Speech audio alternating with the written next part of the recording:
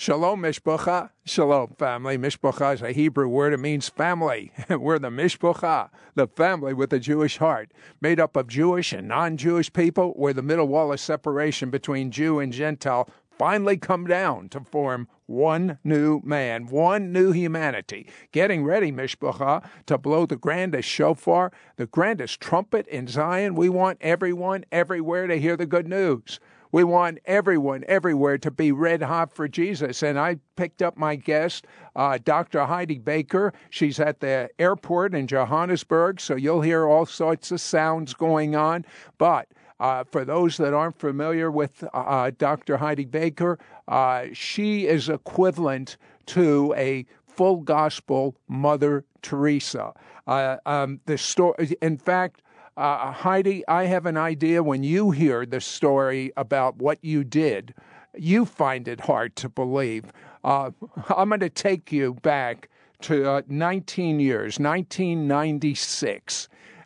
You and your husband are burned out from being missionaries. You gave it everything you had, but it just wasn't working. And so you come back. You go to a meeting in Canada at the Toronto Airport Church, and a mutual friend of ours, Randy Clark, is speaking. What happened? Oh, it was so amazing what happened. I just, the first time I was there, Randy wasn't there, but I was just tired and wanted to quit. And the beautiful thing is that God just healed me. I had double pneumonia, and he healed me.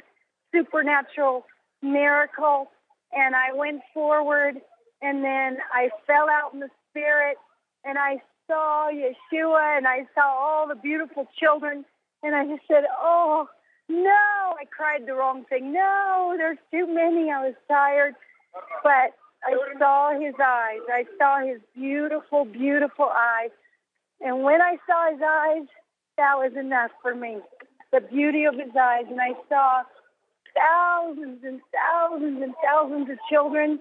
And Jesus said, I died that there would always be enough. And when he said that, everything changed. Everything changed.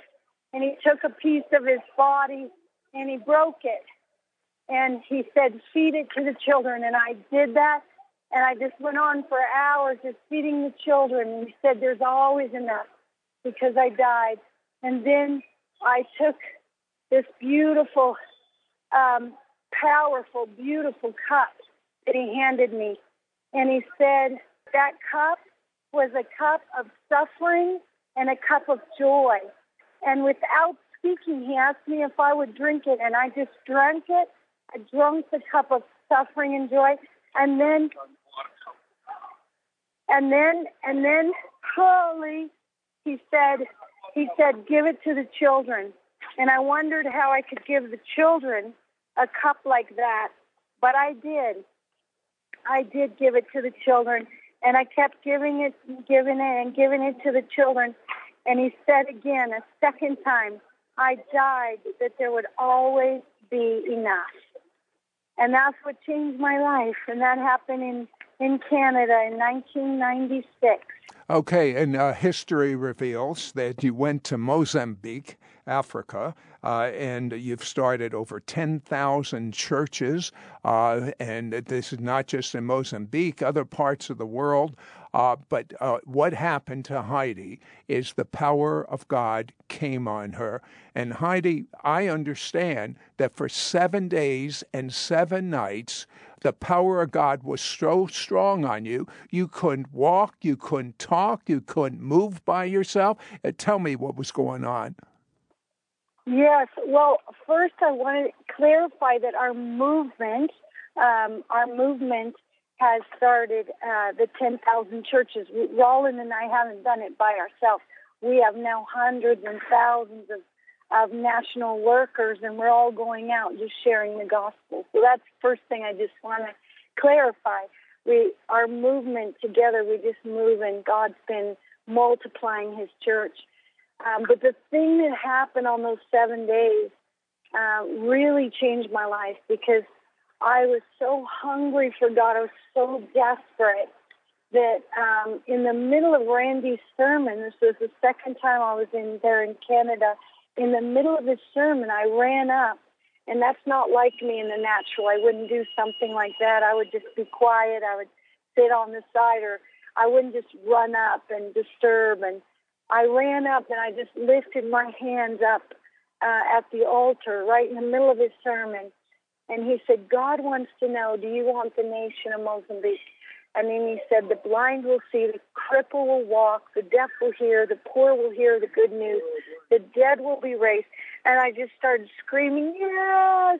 And I didn't think about it, because if I had thought about it, I'm sure I would have been a little more hesitant. I just cried out, yes. And then the power of God just hit me. And I ended up being just the heavy glory of God falling on me. And I was unable to walk in my own power. And that lasted 7 days and 7 nights. My husband had to carry me into the church and carry me out. Other people would help him. They would pick me up in the morning in a van and have to carry me and lay me on the altar again. And Jesus spoke to me and he said, you can do nothing without me. That I thought I knew. But when you cannot move from the neck down, you cannot move at all. You can't even lift up your toes. You can't even lift your hands. That fact that you can do nothing without Yeshua, nothing without him, it really, really stays in your heart. Now, you had no grid for this. You had no paradigm for being totally surrendered to God like that, 7 days, 24 hours a day. Did you think maybe you were dying? Yeah, I was scared. It was scary. It was holy. It was beautiful. It was powerful. It was scary. It really was. I didn't know if I'd ever walk again. I didn't know. But I was so undone by the love of God and what I was feeling in the presence and what the Lord said to me that I just didn't, I was so yielded I didn't mind. I said, whatever, Lord, I just want to be with you. But it was scary. It was. Now, was this the time that God said to you you would care for 1 million children? No. I didn't hear that till much later. It's a good thing. No. I didn't hear that till years later. No, he just showed me himself, and okay. You have this marvelous prophecy from a person that hears from God, Randy Clark, and he says the deaf will hear, the blind will see, the dead will be raised. You get to Mozambique. Did you see many miracles? Not anything. Everything got worse. It lasted about a year. We lost every building we had. I prayed for blind people all the time. Nobody saw. Nobody heard. There were no miracles at all. But I just kept on believing. But wait a second, Heidi. You kept on believing, but between you and me, weren't you a little discouraged? You know what? I was a little bit a few times. Like the first time I prayed for the blind, I'm thinking they'd see it, and nobody saw. And then the Lord said, if you love them and if you lead them to me, you haven't failed.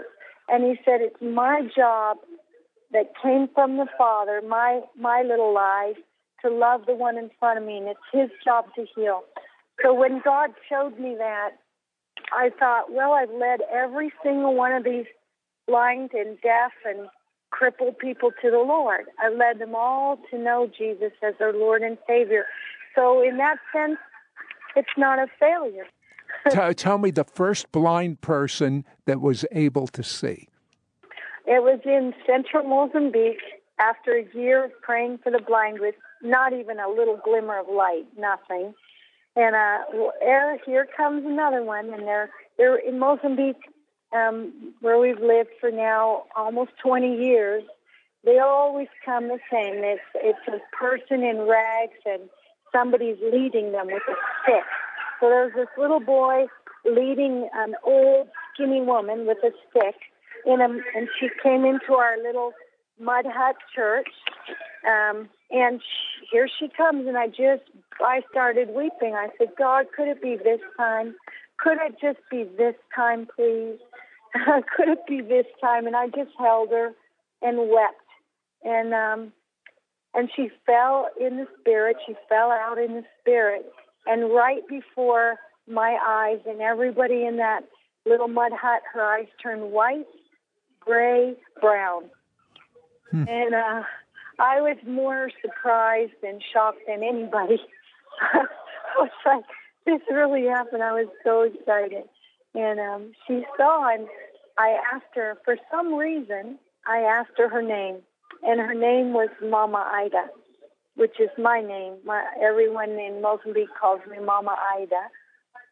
And so she had my name. And it was the first time I'd ever seen God open blind eyes. Now, was the second any different? Yes, it was very interesting because I was thinking, wow, maybe this gift is really happening now, and I'm going to keep seeing it. And so when I got to the gas station to put diesel in my Land Rover, and there was a man there who was blind, and he had a big tumor on his head, and I prayed for him. This was day 2. I prayed for him, and he didn't see anything. He saw absolutely nothing. I led him to the Lord.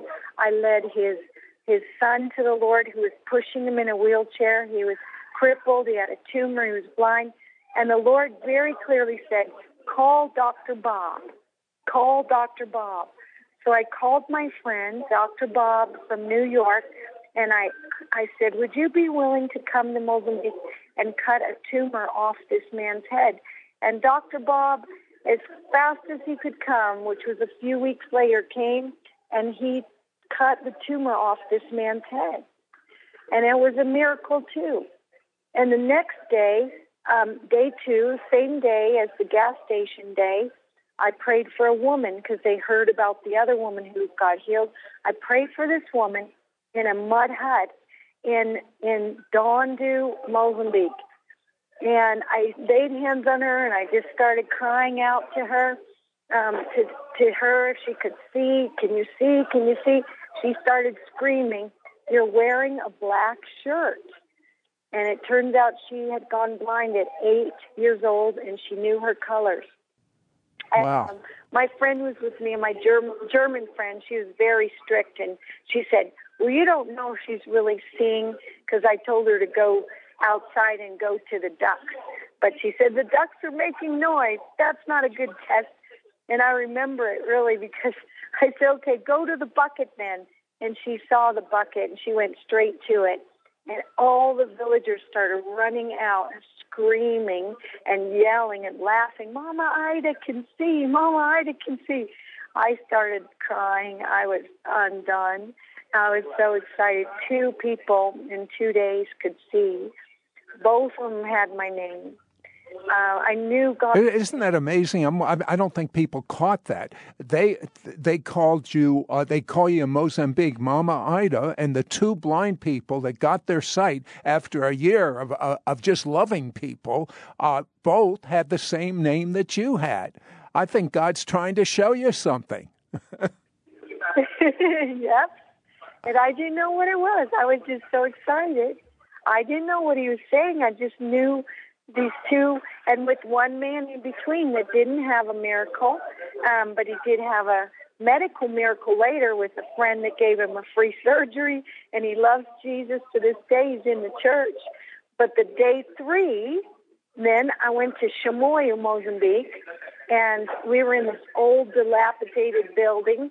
We were renting to have a meeting, and I was so excited about what had happened with these 2 blind ladies who had my name. I just cried out from the front. I had the microphone. I said, is anybody blind? Anybody blind?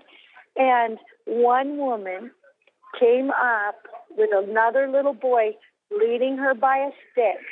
And here she came, and I was so excited. I hadn't even preached. I hadn't even ministered the word yet. I just laid hands on this lady, and again in shredded rags and skinny and old, and I laid hands on her, and she fell out in front of me, just fell down, and her eyes in front of me, in front of everybody in Chimoyu, everybody in the building, her eyes went white, gray, brown.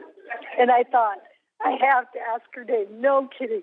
I've got my German friend next to me. She's thinking, this is too much. She's just shocked. I'm shocked. Everybody's shocked. We never saw God open the blind eyes. Suddenly they're 3 in 3 days. So I said, okay, what's your name? What's your name? And she cries out, Mama Ida. No joke. Now, that's impossible. I mean, a blind person seeing is impossible. Having the 3 that you pray for, having the same name as you, that's impossible. But guess what? You needed to have your faith grow for all that God's called you to do, and God was sure doing that. Yes.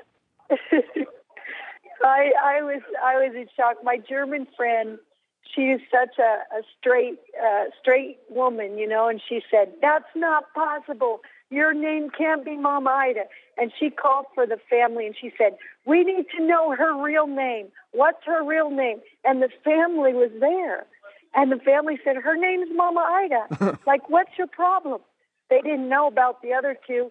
And then they started throwing her up in the air, this old woman who can now see with brown eyes now. They started throwing her in the air saying, Mama Ida can see, Mama Ida can see. And they were dancing and tossing this lady in the air. Mama Ida can see. I'll never forget as long as I live. You know, Heidi, you make the statement, if your dream doesn't seem impossible, it's probably not from God. Well, that means that, everything you do that I'm reading about is in the impossible level. He's the God of the impossible. Heidi, tell me about the time that you had a vision that you would take care of 1 million children. Yes, certainly not by myself, but I'm a catalyst. Yes, we want to care for 1 million children, and we want to care for them in homes. We want to educate each one and lead them to the Lord and see that they're fed every day and they have uniforms and they're in school and they love Jesus. No, but Heidi, tell me about the vision you had. Well, I guess I started hearing a lot of people would prophesy over me wherever I go, and they'd say, your vision's too small, your vision's too small. So I asked God for a vision, and I felt like he said 1 million children in your lifetime would be cared for through our movement. And I heard him, and I thought it was just too much to even, how could I even fathom that? But I really feel like he said it. So, and then, of course, the more prophets came to me and said, your vision's too small, your vision's too small. But for now, it's a good little start. We'll just keep going with that for now. Now, of course, you're at the airport leaving from Johannesburg, and that's why we're Africa. That's why we hear all of this noise going on behind you. But when I think about you, I think about a woman living in the dirt, surrounded with babies and children. How many do you and Roland personally take care of? Well, our movement's feeding 12,000 a day. Wow. We believe everybody, every one of us, all our pastors, are to take care of at least one orphan, at least one child that has nobody. So my husband and I, we raised 15 African children, and now we're raising another 15. Yeah, Heidi, with your busy schedule and everything, I don't know how you and Roland survived having personally adopting 15 and then another 15. But there is so many miracles that go on with you. But tell me about food miracles. Okay. Well, first I want to clarify we don't have legal documents for the children. we just bring them in and we care for them, and they grow up and they call us mom and dad. But just clarifying that, it's a lot. They're beautiful kids, and we love all the kids too. So we just want to keep on loving them. Food miracles, they're pretty wonderful. Tell me your favorite one. My favorite food miracle? Boy, that's a hard one. I'll probably say, just because my attitude wasn't so good and God overrided my attitude, I want to talk about chicken multiplying. Now, I've heard about bread multiplying, but I've never heard about chicken multiplying. Sure. I had never heard about it either. But this is a powerful thing that happened. It was a few years back, and it's kind of a funny story because I drove up to our Village of Joy where we were having our graduation for our Bible college. And we also have a ministry mission school where people come from other countries to be trained in missions.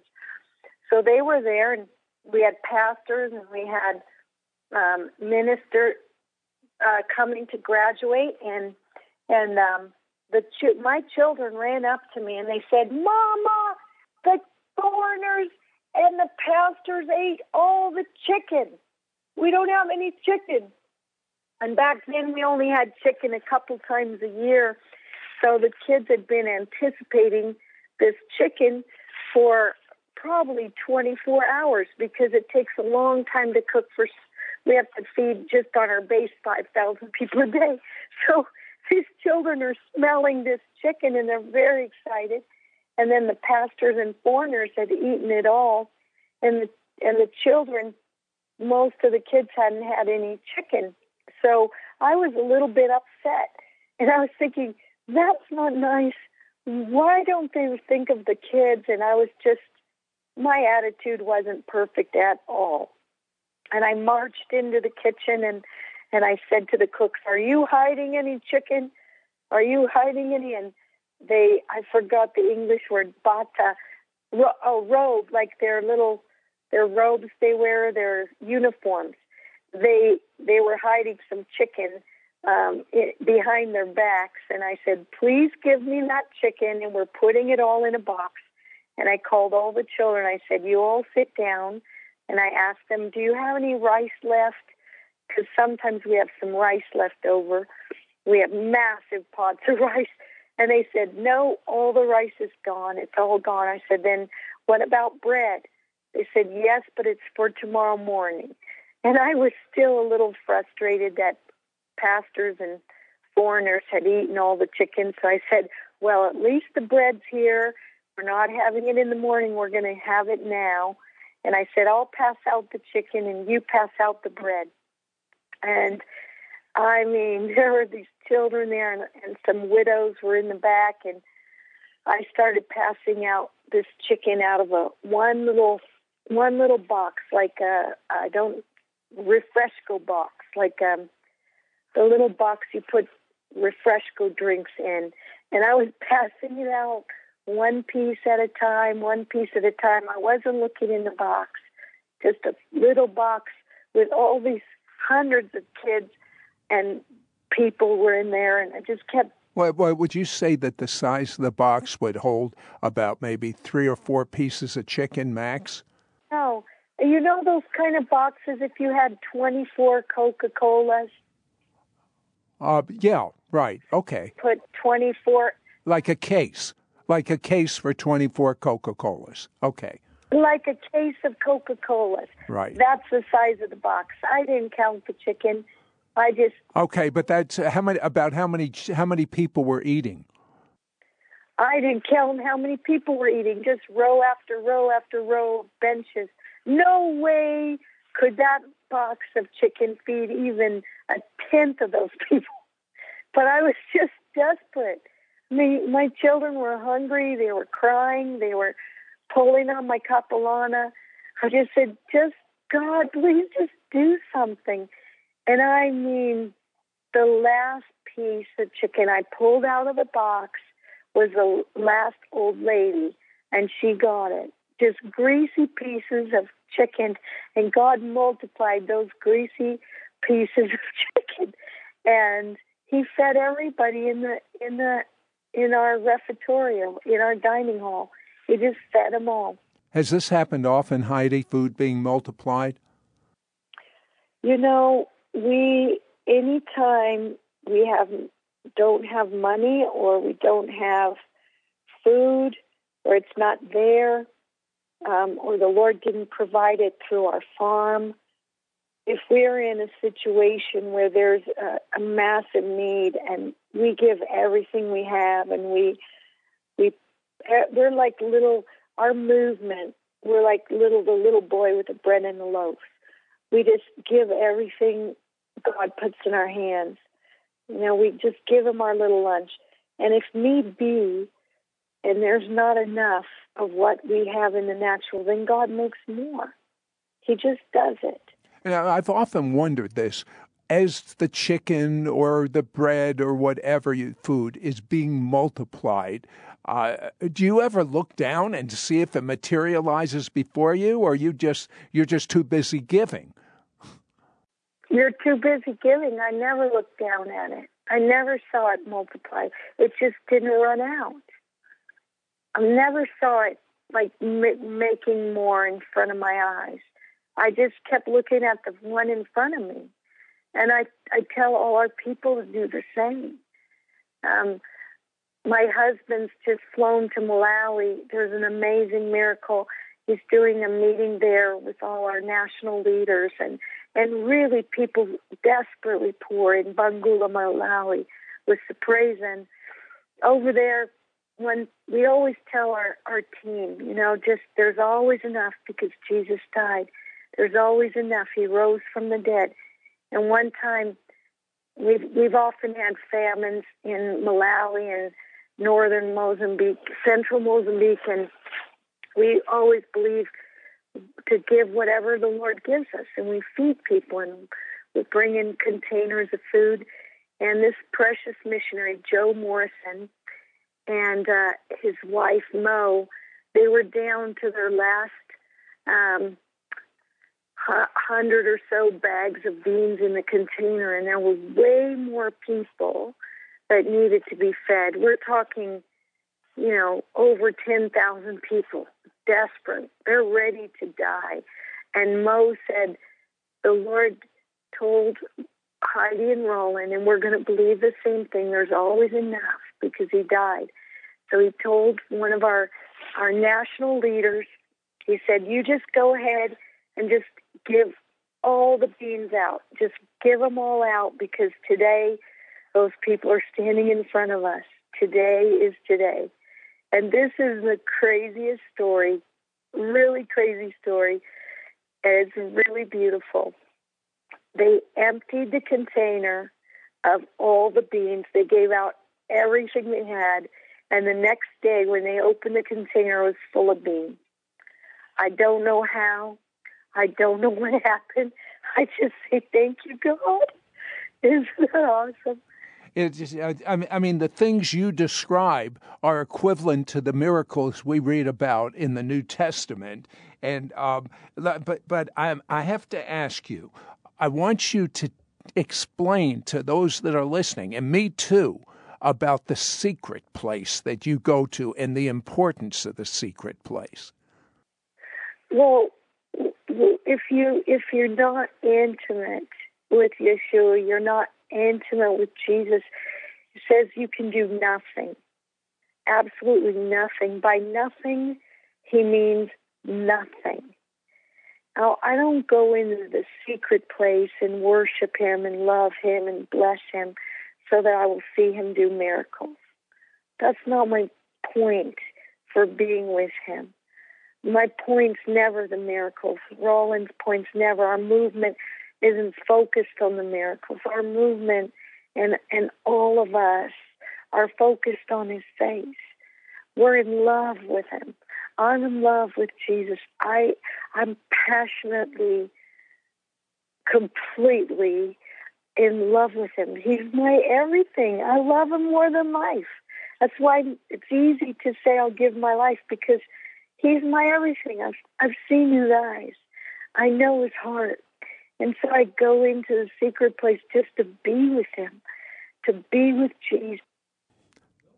Heidi, can you give our listeners some tips on how to develop this intimacy with God? I mean, it comes natural for you. It comes easy for you. But if you lived in the United States like we do, it's just not so easy. Give us some tips. Well, the more you spend time with Jesus, the more you yield your life to Holy Spirit, and you let Daddy God just love you with his lavish love, the more you just fall in love with them. And the other key for me is every day I'm fully present with him. I don't, just say, hi, God, how are you doing? I'm off to do my stuff. I'm present with him. I spend time with him. I engage with him. Any meeting where I'm speaking, I'm fully engaging and worshiping him and loving him. And then I'm fully engaged with who's ever in front of me. So I'm fully pressing in for Holy Spirit. And then when I step out and I see the one in front of me, then I want to be with them. And I'm asking Holy Spirit, I'm asking Jesus about them. And because I'm stopping for the one in front of me every day, like yesterday, my day started, I was with the governor of Pemba, Mozambique. So I was fully present with the governor. I was present with him in his office, with his cabinet, in all the environment of being with the governor. And then I was going to visit a little village where they built me a mud hut. And I'm getting there on our boat, and I'm with my children, and we're going to see our village friends and just spend time discipling them and loving them. And when I get there, I'm fully present with each one of them in front of me. And I'm asking Jesus for what he has for them. I'm asking the Lord in intercession before I even go to the governor. What is it, Lord? What are you asking? How can I connect? What are you saying? And as I'm connecting with the Lord, I'm connecting with his love, then I feel like he gives me enough love for the one in front of me. So my secret is the secret place, and my secret is staying poor in spirit. I am a desperate little woman. I'm a desperate little woman. I'm desperate for God. You use the term lavish love. What does that mean to you? Yeah. What does that mean? It says in 1 John, behold the lavish love the Father's lavished on you, that we should become the children of God. And that is who we are. And the world doesn't know, the world doesn't understand it, but we are the children of God. And that's lavish love, that Daddy God would call his only begotten Son to come down here and to be born on this earth in Israel, to be born on this earth and come like a baby and be desperate and be nursed at his mother's breast, that he would send his Son into this crazy world and say, I love you lavishly. I love you so much. With everything within me, I love you. As human beings, I love you. I'm so in love with you. I'm going to send my Son to die for you. I'm going to send him to live for you, to show you what it looks like to love, and I'm going to send him to die for you, to pay for your sins. I mean, what kind of love is that? What kind of God would so pour out everything upon us that he would give his own Son? It's so lavish. It's so extravagant. It's just so glorious. Our only response to that kind of love is here am I, Lord. Take me, send me. Send me, Daddy God. Send me, Jesus. Send me, Holy Spirit. Here I am. I just want to bring you, Jesus. I want to bring you, Yeshua, the reward of your suffering. I want to connect each one in this world with the love of the Father, the lavish love of the Father that takes away our orphan spirit. You see, God doesn't just call people, children that I work with that have lost their moms and dads, and children in rags and children in bloated bellies. He's not just after them only. He's after every human being on the planet. Every human being on the planet is created in the image of God. And if they don't know Yeshua, they don't know Jesus, they're an orphan. They're an orphan. And the lavish love of the Father calls back through us, his little people, his little lovers, his little children. We, each one of us, every day, stop for the one, and call them to the Father. Call them into the home of the Father. That's what we're all created for. Heidi, tell me how this plays out with gangs. How it plays out with gangs? Well, I started on the street with gangs. I worked with gangs in Hong Kong and gangs in London and gangs in Mozambique. It works out the same way with gangs as it works out with Ivy Leaguers. It works out the same way with gangs as it works out with children in shredded rags. It works out with gangs the same way it works out with kings in palaces. It's always, always taking the love that Father put on you. Walking in there, see perfect love cast out fear. The more you understand who you are, because Daddy God loves you, you're not afraid to die because you know where you're going. So how can you be afraid to die? So you're already set there, and you just say, come on, Daddy God, I'm going to step on your feet. Where are we going today? If we're going in the middle of a gang, I'll tell you a story. It'll make it a little clearer.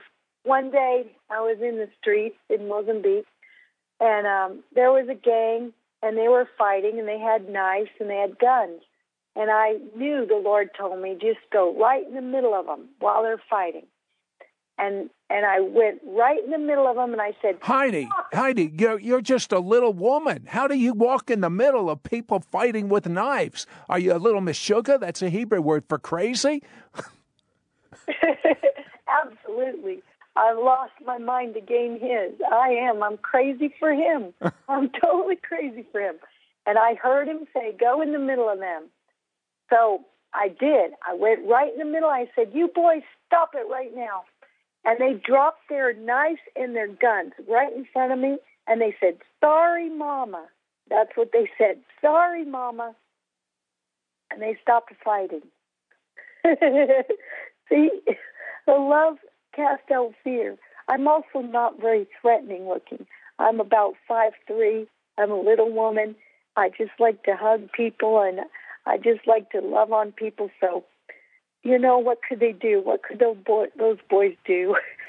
Tell me about the time that the police arrested you. Oh, there have been a few times. Tell me one. Which one would you like? The one where the men with guns and they were going to take you to jail. They did take me to jail. I was just on the street, loving on the girls that are selling their bodies and loving on the street kids. And, I always bring them home. Back then, we didn't have laws that you couldn't bring them home. So we could just go and fill up our truck with children that were sleeping on the streets and abandoned and in little gangs. Now we have to work through the government and social welfare, and everything changed. But back then, for about 10 years, we could just bring children home. So that's what I did. I just fill up my truck every week with children and give them a home. So I was out there just with some of my little girls, and we were sharing the gospel with the older girls and some of the younger girls, 10, 11, 12-year-old girls that were selling their bodies so they could eat. And we're sharing with the street kids and just feeding them, soup and bread and just loving on these kids. And a truck pulled up with some police, and they pointed AK-47 rifles, those machine guns, just pointed them at my head. And my little girls, I can't remember, maybe 8 girls with me, usually bring about 8 so we could fit more in our Land Rover, our truck, to come home. And so we were there, and these men, policemen, stuck these machine guns at my head, and they said, "Mama Ida, get in the truck." And I said, "I'm not going in your truck." They said, "You get in our truck right now. We're taking you to jail." And they screamed at me and pointed their machine guns at my head, and I burst out laughing. Which they did not appreciate. But imagine it. Okay, think of this, dear brother Sid. Think of this. I'm there on the street. I'm not a tall woman. I'm not a big woman. I'm walking down the street, spending time with street children. And I've got about 8 girls who already live with me. This is my night with the girls. One week I take the boys, 1 week I take the girls.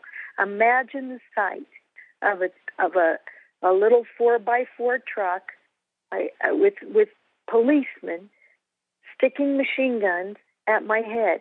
It was hilarious. I thought, how many of you does it take to scare me or threaten me? I'm a little woman here with my girls. And it just struck me as funny. And I just laughed my little head off. And they said, "You get in this truck right now." And my girls started crying. They said, you stop that. And they were crying. They were very nervous. Police used to shoot at us. They'd shoot up in the air to scare us. And the girls were scared. And I said, "Listen, sirs, I will walk to the police station, but I'm not getting in your truck because I won't fit in your truck with all my girls, and you're scaring them." So we started walking to the police station and singing songs, Kanimambu, Shkwembu, Shamatimbu, Kanimambu, Kanimambu. And we started singing these songs about how good God is and how beautiful, and come Holy Spirit. And I got to that police station, and they grabbed me roughly, and they threw me in a room, and my little girls were left outside. No room, no ride home. They're just left outside. And all the street kids and some of the gang leaders and some of these girls that are selling themselves, they all of them, hundreds of them, they came outside of the jail.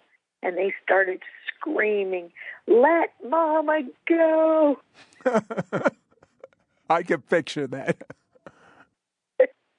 That's what they did. Until the police chief, he said, "You go ahead. You go ahead. We don't know why these kids are saying you're their mom." I said, "Because I am their mom and I love them." And he said, "Well, you just go and come back tomorrow morning at 8 o'clock. And that's what happened. I went back at 8 o'clock. And long story short, I was a little early, and the Holy Spirit told me to wait. And I went in exactly 8. The police chief had gone on another trip. And so he was gone, and a man named Noah said he was the one interviewing me. He said, "We're putting you in jail. You can't be on the street. We'll be responsible when you're killed, and we'll be in trouble with the embassy." And I just laughed. I said, "Noah, could I just talk to you about your name?" And Holy Spirit dropped in on that man. Holy Spirit just came into the police man's office, and Holy Spirit convicted him of his sins. We were having floods at that time, and I told him about his name and what it meant and who he was. And I said, "Noah, you're not going to put me in jail. You're going to give me a document allowing me and all of our children to come to the jail and share the gospel." And you know what? What? That's exactly what happened. And since then, we've been sharing the gospel in jails all over Mozambique. We even have a Bible college in jail in Pemba, Mozambique. We have a Bible college in Miezi, Cabo Delgado, a Bible college in prison. Come on, Jesus. Now, you know, this lavish love really works, doesn't it, Heidi? Yes, it's God's love. He's beautiful. Now, I want to tell everyone that's been listening to us, and we started out, you were in the Johannesburg airport, so I pray you kept with us, listening to us. But Heidi has a brand new book, Birthing the Miraculous, and this is what I'll tell you. It'll cut years off of your walk with the Lord. It'll speed it up to get to the point. I mean, because Jesus is coming back soon. That's what he told me in a dream. He said, I'm coming back soon. And as a result of that, you don't have those years to wander in a circle like my relatives did in 40 years in the desert. God wants to speed things up for you. And that's what this book, Birthing the Miraculous, is going to do. And then I love your brand new devotional book. It's called Reckless Devotion. And in this book, it's 365 days into the heart of this extravagant, lavish, radical love that Heidi's been talking about. Each day you're going to have a devotional, and then a 2 CD set. It's and I'll tell you, I listened to these 2 CDs, and it will. Heidi likes to use a phrase: "It'll wreck you." It will wreck you, but it'll make you normal. Normal is defined by the Bible. So we're making the brand new book, the devotional, 365 Days into the Heart of Radical Love, and the 2 CD set available for a gift of $40. But you know, Heidi, when you talk about lavish love, I have to believe that that's what's pushing me to what we do in Israel. In Israel, most people don't know this, we are on 28 times a week on secular and Christian television in Israel right now as they're listening to us. I mean, it's beyond my comprehension. And the only way we can get on TV like that is, number one, it has to be God. It's like Heidi says, it's got to be so big you can't do it yourself. And number two, timing is everything. This is God's moment for Israel. This is God's moment to remove the spiritual scales from the eyes of thousands, multitudes of Jewish people. And we also have the program for the Arab countries. We're in countries like Afghanistan, Iran, Iraq, Ukraine. I mean, it's wild what God has done with our ministry. And when you purchase a product or give a gift for a product, you're not just going to a computer place and buying a book or a bookstore. No, your money is being planted in reaching souls. And Heidi would say what God says, he who wins souls is wise. And I'm going to tell you something that at this moment in history, I don't understand it totally. Paul was a little besides himself when in the book of Ephesians, he's talking about the one new man. He says the whole reason Jesus came was to break down this separation between Jews and Gentiles. And that's exactly what he's doing right now. But it's not an ecumenical thing. It's one in Messiah, world of difference. And so, Heidi, you have a great love for Israel. Tell me a little bit about that.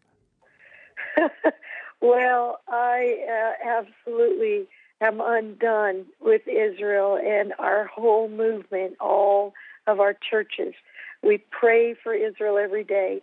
I had a vision of fire from South Africa all the way into Jerusalem. And our movement, we say, Ate Jerusalem, Ate Jerusalem. We pray in all of our little churches, all of our big churches, and all of our churches. Every day we pray for Israel. We pray for the people. I had a vision behind a veil in Israel. I was at a prayer gathering, and the Lord said, just stay hidden behind this veil. And I stood and I listened to the Lord. I didn't want to I didn't want to speak. I didn't want to get up. I just stayed behind the veil, and I started weeping and weeping when the Lord asked me a question. He said, first he thanked me, which blew my mind. When you hear God thank you for something, it's like, how on earth could that happen? But he did. The Father said, thank you for taking in all those orphan children. Thank you for feeding them and clothing them. And I mean, I was sobbing. I was like, how could God say thank you to a little person? It just wrecked me. I was sobbing my guts out. And then he said, how would you feel if your own natural-born children, Elisha and Crystalline, my two tow-headed blonde children, he said, how would you feel if they did not know me? And I said, I couldn't stand it. I said, I couldn't. If my own natural-born children didn't know you, Jesus, if they didn't know you, Father, if they didn't know you, Holy Spirit, I said, I couldn't. I don't know what I'd do. I said, I'd do anything. If I had to throw myself in front of a bus to save them, I would do it. I said, I'd do anything for them. I would go anywhere. I'd do anything. I couldn't stand it. I said, I couldn't survive if my children, my own children, didn't love you. He said, that's how I feel about my lost children in Israel. That's how I feel about my lost children in Israel. And he broke my heart for the lost Israeli bride. He broke my heart. I must have been 8-10 hours on my face, just interceding. I groaned with deep groaning, and I finally understood in a way that I never, ever could before God's heart for his lost children in Israel. So I'm with you, dear brother Sid. I'm with you. Our movement's with you. We're crying out for the lost children in Israel to come home to the Father. You know what? I believe that if you pray a prayer right now for people to have the heart that you have for the Jew in Israel, and pray for the salvation of Israel right now. Would you do that, Heidi? Yes. Yes, Lord. Oh, Korea Shandari Yesu. Oh, Ria Shandari Yesu. Oh, Yeshua, Yeshua, Yeshua. Come, precious God. Lord God, would you just show, Daddy God, would you show believers all over the planet who the Jewish people are, God. Would you wake them up? Would you take the scales off of believers, Christians all over the world? Would you take the scales off their eyes? Would you show them what the Jewish people mean to you? Would you show them what Israeli children mean to you, God? Would you show them, Daddy God? Would you show them, Yeshua? Would you show them who these people are, who these children are, your children, your chosen people, the ones you chose, Lord, the ones you chose, the ones you picked, Lord, the ones you picked, the ones you love, God. Would you show them, Lord? Would you show them what a privilege it is that they're grafted in? May they never forget natural born. May they never forget the Jewish people, God. May they see them how you see them, God. I pray for a revelation, Lord, a revelation of your heart for the Jewish people, Lord, for your people that already know you, Jesus. Let them know those in Israel who don't know you. And God, I cry out, God. I cry out for the people of Israel. I cry out for your lost sons and daughters. God, I cry out, Daddy God. I cry out, Yeshua, God, bring them home to the Father. Bring them home to the Father. Let them know the beauty of your love, God. Don't let them perish, God. Don't let them perish without knowing Yeshua, without knowing their Messiah. Holy Spirit, would you come? Would you flood Israel, God? Would you wake them up and shake them up, God? Even through the turmoil, Lord, let their eyes be open, God. May their eyes be open, Lord. Protect them, Lord, from the missiles and the bombs. Protect them, Lord, from the enemy. Protect them from everyone that would try to take away that which is their birthright, God. Their land, Lord. Their land, Lord. Their birthright, God. Their nation, God. Rise up a holy fire, Lord, like it says in Zechariah. You said, Lord, we call upon what you said. I will be a wall of fire round about Jerusalem, says the Lord, and the glory within.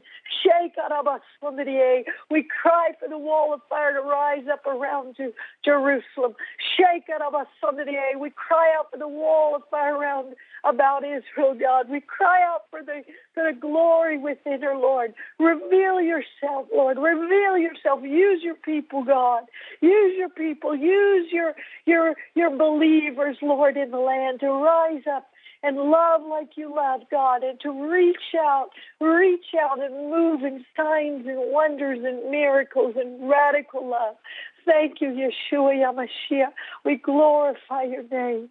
We glorify your name. Thank you, Jesus. Thank you, Jesus. Psalm 122:6 says, "Pray for the peace of Jerusalem. Thou shalt prosper that love thee." Isn't that amazing, Heidi? God says, if you will pray for the peace, and the only peace in Jerusalem will not be what the world is orchestrating. It will only be the Sar Shalom, the Prince of Peace, Yeshua HaMashiach Tzidkenu, Jesus the Messiah, our righteousness. To place a credit card order for today's offer, call anytime at 1-800-447-2697. That's 1-800-447-2697.